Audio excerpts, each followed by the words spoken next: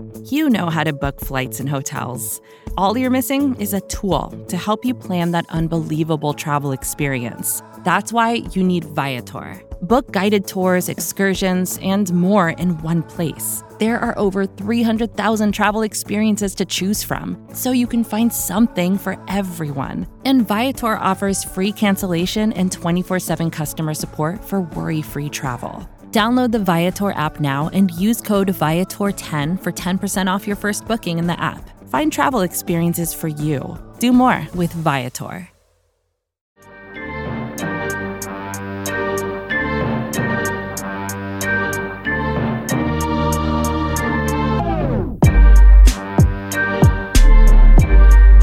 Welcome in, folks, here on Big Blue View's YouTube channel, and also if you're listening into the audio version on our podcast feed. We're here to talk about day 4 of the 2022 NFL Combine. We got to watch the defensive backs today and some really nice performances from that group. Some really, really athletic guys that were playing corner, safety. A lot of good stuff to take away from this group of guys this past day. So, guys, we've started off with the corners, and the one person who really drew, I think, the most attention, without a doubt, is Tariq Woolen, the 6'4", 205-pound corner from UTSA, who ran a 4.26 as his official time, and that was the time that before it was official was a 4.31, I think, and that was already a crazy time in and of itself. And Woolen is somebody who, you get these range projections for him of where he's going to end up going, maybe somewhere on day 2 if he fits in there. But that number for Tariq Woolen is absolutely fantastic, and it kind of illustrates where he's going to fit in this corner class that already has a lot of really good athletes. Yeah, his numbers, 6'4", 205, 4.26 40. He looked like a creative player out there. You kind of compare him to Sauce Gardner from Cincinnati, who has similar height anyway, similar height and length at 6'3", but you can really see the extra 15 pounds on Woolen, because Gardner looked kind of like Dominique Rodgers-Cromartie out there, who I believe was at 6'3" and about the same height, although DRC was faster. Yeah, they both looked really almost gangly in their build. Woolen does not. He is a solid dude. And, with that speed, that range, I have to wonder how high he has worked himself, how high he has pushed himself, really since the All-Star games and then through with this combine performance. He kind of has come out of nowhere. And we get these guys every year, but we're getting a lot of them this year. Getting a ton of them this year, Chris. I mean, it is really great to see these smaller school guys kind of really rising to the occasion. And I feel like Jim Nagy and the Reese's Senior Bowl specifically do a really excellent job finding guys like Tariq Woolen and some Division II guys to come and compete at their event. And with Tariq Woolen, I mean, he was I didn't watch UTSA's tape through the season, but he's a player now that I've seen, and I'm like, wow, he has some good film, but it's obvious that he is a far superior athlete than a lot of the people that he's playing against. Then you see him down at the Senior Bowl, and you're like, damn, man, this kid's good, man. This kid's a day 2 prospect. And now he tests this way at the combine, and you analyze his film, his athletic profile, his length, his ability to press, and you say, man, our team's going to entertain this guy as a late round 1 prospect. I'm not 100% certain if that's the case, but we're having the conversation about that now, whereas we were not having that conversation before the Senior Bowl. So if you want to talk about a meteoric rise in the offseason, Tariq Woolen's one of the first names you have to look at here, the UTSA cornerback. Like you said, incredibly long, physical, and a 4.26 40. I mean, it's blazing speed right there in that frame. Yeah, the 4th fastest 40 for any position or every position, and the 2nd fastest DB in history, or at least the history of the combine. It's just another one of these workouts where every day we've had a workout that is just incredible. And I'm going to have some thoughts about this combine, but I can say right now, one of my first thoughts is just wow. Yeah, wow is one of the best ways to explain it.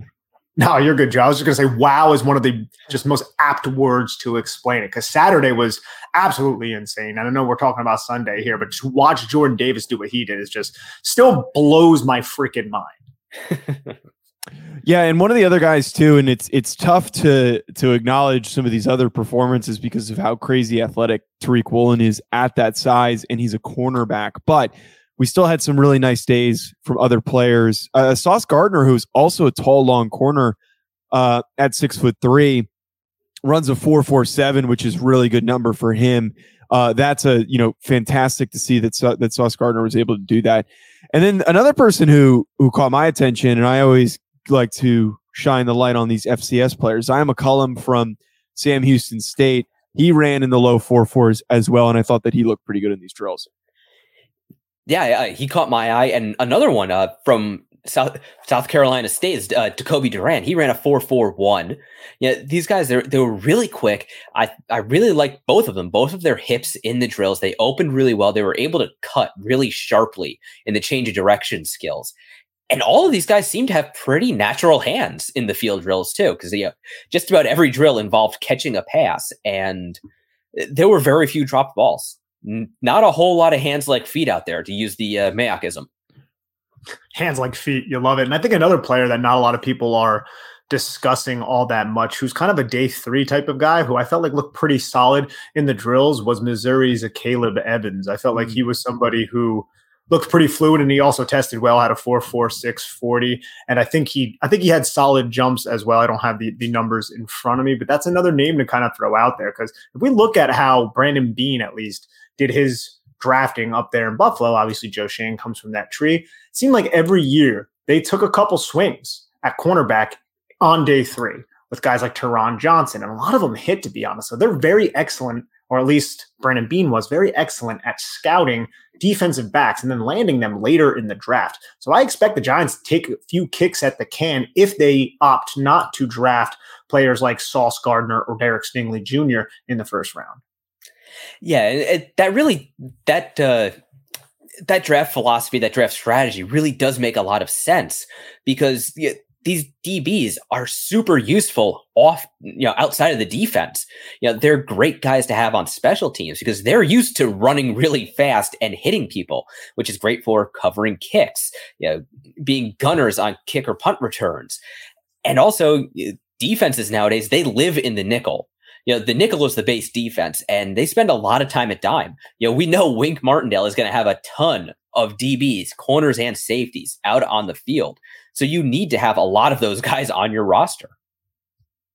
Absolutely. And hopefully the Giants don't have the type of injuries that I feel like they've suffered at the cornerback position, specifically last season when they lost to Dory Jackson, lost Rodarius Williams, who a lot of people aren't discussing. He's going to have a realistic shot to still make this roster if he comes back from his injury, but they're going to need the depth, and they're going to need the top end talent as well. That's why I think it's an interesting thought experiment with what I just said. They could invest a little bit later and take a couple kicks at the can then, or will they opt to select a Sauce Gardner in the top 10? That's still within the realm of possibility as well, because he can come in and be probably the best cornerback on the team if James Bradbury is not there. And that says something, because I'm high on Adoree Jackson. I know some people in the Giants Twitter sphere, they kind of crap on Adoree Jackson. I felt like Adoree Jackson had a really underrated year.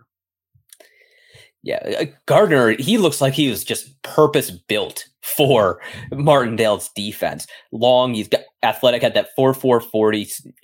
Again, long. You just kind of have to keep coming back to that descriptor, looking at him. Really aggressive, really confident player. And he can play that press man coverage, which is one of the things Martindale's defense just thrives on. Yeah, bro. And he's a little like high cut in the hips, it looks like, right? But like he's still changing directions, and his hips are still so fluid when he's in his turn and stuff like that. So, I mean, it doesn't seem to impair him whatsoever. Yeah, that was my second note on him from the drills. Is like really fluid despite length, because he doesn't look like he should be able to move as well as he does, and then he just kind of moves. Like he doesn't have to gather himself or anything like that. He can just stick a foot in the ground, open his hips, and change direction. And that's really rare for someone as leggy as he is. We also heard how well Sauce Gardner was doing in these interviews, which I think is really interesting to see. He's showing up wearing a suit to these interviews with the teams, which I think is it's a great bit on his part to show his professionalism. But Sauce Gardner might make a lot of sense in that top 10, and for the Giants to figure out that corner spot. And you guys are talking about if depending on what they do with James Bradbury is probably going to determine if they do end up drafting a corner that high or not. But one of the guys I just want to throw out there a recognition for, because we had the fastest 40 time ever for a corner with Kalen Barnes, who ran a 4.23. I knew that Barnes was going to be probably one of the fastest corners in this year's class, but man, I did not expect a 4.23 and to get the fastest ever for a corner in this group. Yeah, and he was challenging John Ross's 4.22. They said in the broadcast that he just missed it. They said it was 100th of a second. I wouldn't be surprised if it was closer than that. If it was maybe even just a thousandths of a second off. Yeah, you could absolutely see his explosiveness throughout all of the drills. Yeah, I wondered if maybe he was just a little bit tight, which you get somebody that fast. Occasionally they're, we'll say, like a coiled spring, and that they can almost be too explosive for their own good when they have to change direction really quickly, just because you've got all that momentum you need to stop and then redirect elsewhere. Yeah, that was the only thing I really thought of when watching him. Yeah, his athleticism, there's no questions on that. In fact, all of these Baylor guys today ran really well. They all performed really well. This was a good day for Baylor. Dude, Baylor's they're all like just track athletes or something, because Tyquan Thornton, the wide receiver, also was excellent on Friday. And then you had JT Woods, which we all expected to run fast. And now Kalen Barnes too, almost setting the combine record. Just absolutely ridiculous. Good for their recruiting, I guess. They like speed. I mean, it's the Big 12. What do you expect? Every game is a track meet there. Every game. They are trying to score every single play. And just before we transition over to the safeties, which I know that's coming, there's one other guy who caught my eye, and that was the you might have seen him on TV if you were watching. That was the guy in the blue tracksuit. That was Jerome Henderson, the Giants DB's coach. That bright blue suit that stood out like a beacon out there, and he was all over these cornerback drills. He was either leading them, directing the players, or he was right there watching them. So that could be, everybody watches everything, but the fact that they had such an experienced coach standing just so prominently, either right there on the field with the guys or as close as he could get, you have to imagine the Giants are looking at DBs and corners in particular. Yeah, absolutely. Jerome Henderson is a boss, and Bobby Johnson was doing that for the offensive line as well. One more name I wanted to throw out there at cornerback, because I think he could be a realistic target at 36, is Florida's Kaiir Elam. He's somebody who I didn't feel like he was going to test that fast, and he went out there and he ran a really good 40. He's a physical player, really stays in phase, plays through the catch point. And I've watched a couple of his games yet. I've watched a couple of his games. I still haven't written an evaluation on him yet, but I find he's an interesting player that could be a value on day two. Chris, have you had your eyes on him quite yet? I haven't gotten to him yet. He's on my list. I plan on getting to him soon. Breaking 4.4 for him, that's really incredible. Especially, again, he's another long, big dude. 6'1.5", 191. The weight, he's not over 200 pounds, but that's fine. He moves really, really well, runs fast. Again, good ball skills, good body control, movement skills in those field drills. So yeah, he definitely should be on our radar for 36 if he lasts that long, because he could be another first round pick. Yeah, there's a strong possibility that Elam does end up going in the end of the first round, especially after seeing that workout, because his name was floated out there as early on before the season started as one of the guys maybe contending for that CB1 spot. But as the season progressed, you get Sauce Gardner looking fantastic. You've got guys like Andrew Booth that are kind of pushing their way up there. But man, Elam's a great athlete too. This is a good year to need like a tall, long, athletic corner, because there's so many fantastic options. But speaking of tall length at defensive back, I want to have a quick conversation about Kyle Hamilton, who I was fully expecting to see a 4.4 number for him. Maybe even better than that, because we know he's a freaky athlete. Talking about the Notre Dame safety who at 6'4", 220, I thought he was going to test the way that Tariq Woolen did. And instead he runs a 4.59, still has a 38-inch vertical, 10.11 broad. Honestly, the 4.59 is not a bad number, but I think our expectations, and I think a lot of people's expectations might have been a little high because of what you see on tape. It feels like he's a lot faster than that number. Yeah, I've been thinking about that, and I've come to kind of two conclusions on that. First, I absolutely expect him to run another 40 at his pro day, because you could see it that he did not run well. And I don't just mean that he was slower than we expected. He didn't run a perfectly straight line. He was kind of weaving on that sideline for those 40 yards, and that absolutely slowed him down. He ran further than he needed to, basically. So I wouldn't have been surprised if he had really cleaned up his technique on that 40 to see him have a 4.48 or somewhere around there, because I think he cost himself that much time, just by having to run further, correct for the drift, and that had to have really just screwed up his rhythm for the run. He is definitely faster than that 4.59. Yeah, his jumps tell you that, but also you see him moving on the field. Talk about incredible fluidity for a big player. He is so fluid out there. Yeah, he moves so much better than anyone 6'4", 220 has any right to be able to move. And I think that's also part of the reason why he plays so fast. He's got the great instincts, great football IQ, but he doesn't waste any motion. He doesn't waste any time changing directions. So that also will save him hundredths, tenths, even a whole seconds, getting to the play, getting to the ball. Like they say at the Scouting Academy, Chris, like, play speed isn't just how athletic and how fast you are. It's also how fast you process. And that's something that I feel like assists Kyle Hamilton on the field. I agree with everything you said, though. I think his 40 would probably have been faster if he cleaned his technique up, because he definitely weaves almost out of the white pin, which is kind of ridiculous. But how fast he is instinctually and how he can process what he sees and how decisive he is also allows him to maximize his athletic traits that he does possess. Yeah, absolutely.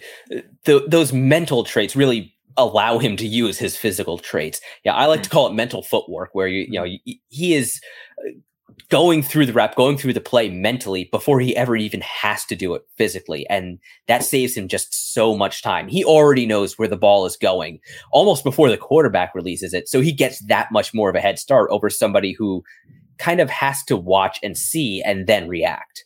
And you could really see, though, besides that the number, I think we kind of all agree that 40 number is just, it's not indicative of that play speed like you just mentioned, Nick.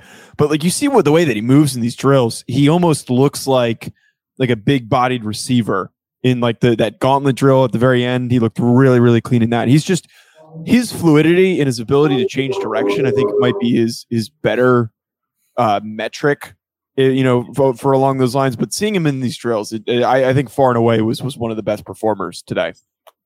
Yeah, absolutely. He just looked like a different breed from everyone else.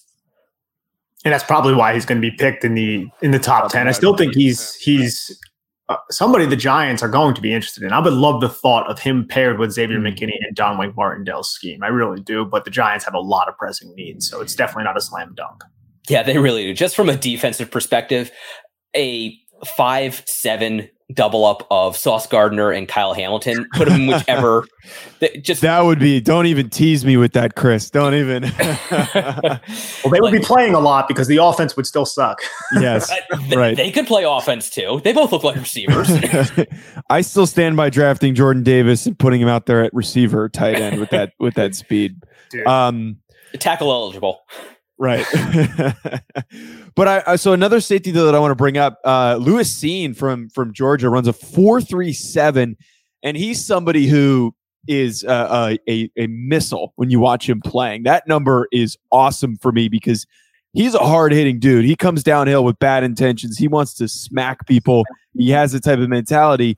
And sometimes when you have these hard-hitting safeties, they're not necessarily that fast, but that speed, man, that really sums up his capability to track the football and make plays in the run game. I'm really hyped for Lewis Cine, who I would argue that number in his workout today might have helped him find his way in the end of the first round. Like we kind of see these Georgia DBs been getting drafted in the past couple of years. I find the first off, George is just absolutely insane, right? Nice. But I find the safety conversation in the back end of the first round to be fascinating because there's so many players that could fit into the back end of the first round. And I think they're all going to be vying for those spots. Like if Tyrann Mathieu doesn't return to the Chiefs could go in that direction, even though they could go receiver. But you're looking at Lewis Cine or Cine, however you pronounce it, Jaquan Brisker from Penn State, who went out there and had a solid combine, didn't run as fast as I thought. Nick Cross from Maryland a little bit after that. He's somebody else who's like a heat-seeking missile, but a little bit, I would say he's a little bit wild in his technique, whereas Cine is probably the best alley defender in this draft. And also Daxton Hill could figure into that. So like I think this kid from Georgia really did well for himself with this combine. I mean, over 11-foot broad jump, that's insane right there. Yeah, especially that trio of Hill, Cine, and Brisker. Any one of those guys could be safety one in any draft class that didn't have Kyle Hamilton in it. In fact, if we even just kind of separate Hamilton out and just say he is a defensive weapon, don't just put him in the safety box. Just let him roam and whatever you want to call him, just whatever. Yeah, any one of those guys could be safety one. We've been talking about this all week. This is just such a thoroughly deep draft class. Like there are so many really good players, and you are going 4-5 deep with guys who would be the first at their position off the board in almost any other draft. Absolutely. And you even have these day 3 guys that I'm sure we're going to get into as well. Guys like JT Woods from Baylor. A guy had 6 interceptions this year. You're not even discussing him really too much as a day 2 option. He's more of a day 3 type of guy, a ball hawk, not really all that physical, but he goes up to the combine, runs a 4.36. He's looking really, really fluid in the drills. He's high stepping into the end zone to end the combine drills.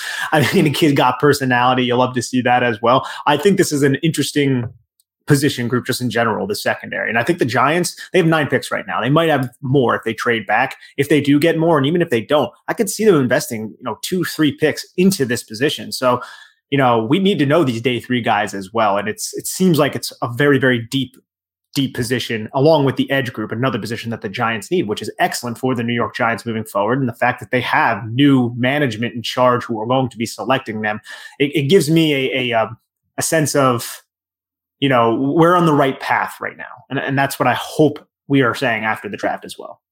Yeah. And a guy we haven't mentioned, we talked about him some at the Senior Bowl, Jalen Petre. Yeah. He had himself a good workout. He isn't as athletic as the other Baylor guys, but he is just he moves so well and he is so versatile on tape. Yeah.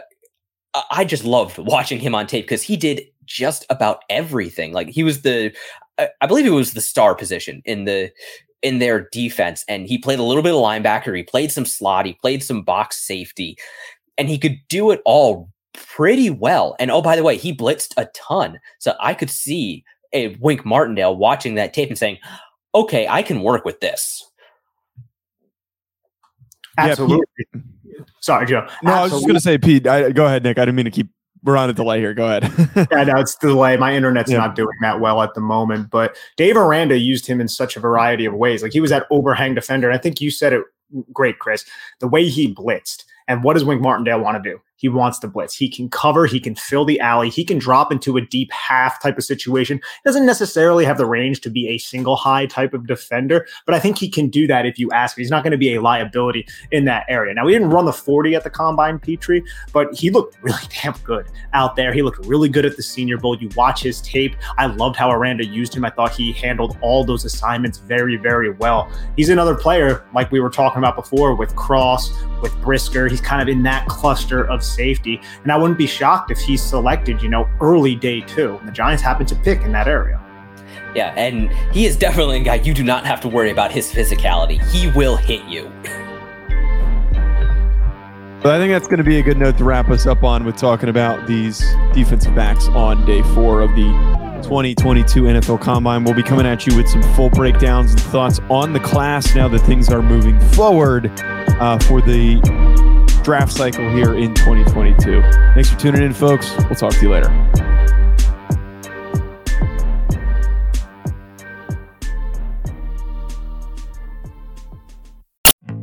Support for this podcast came from SAS.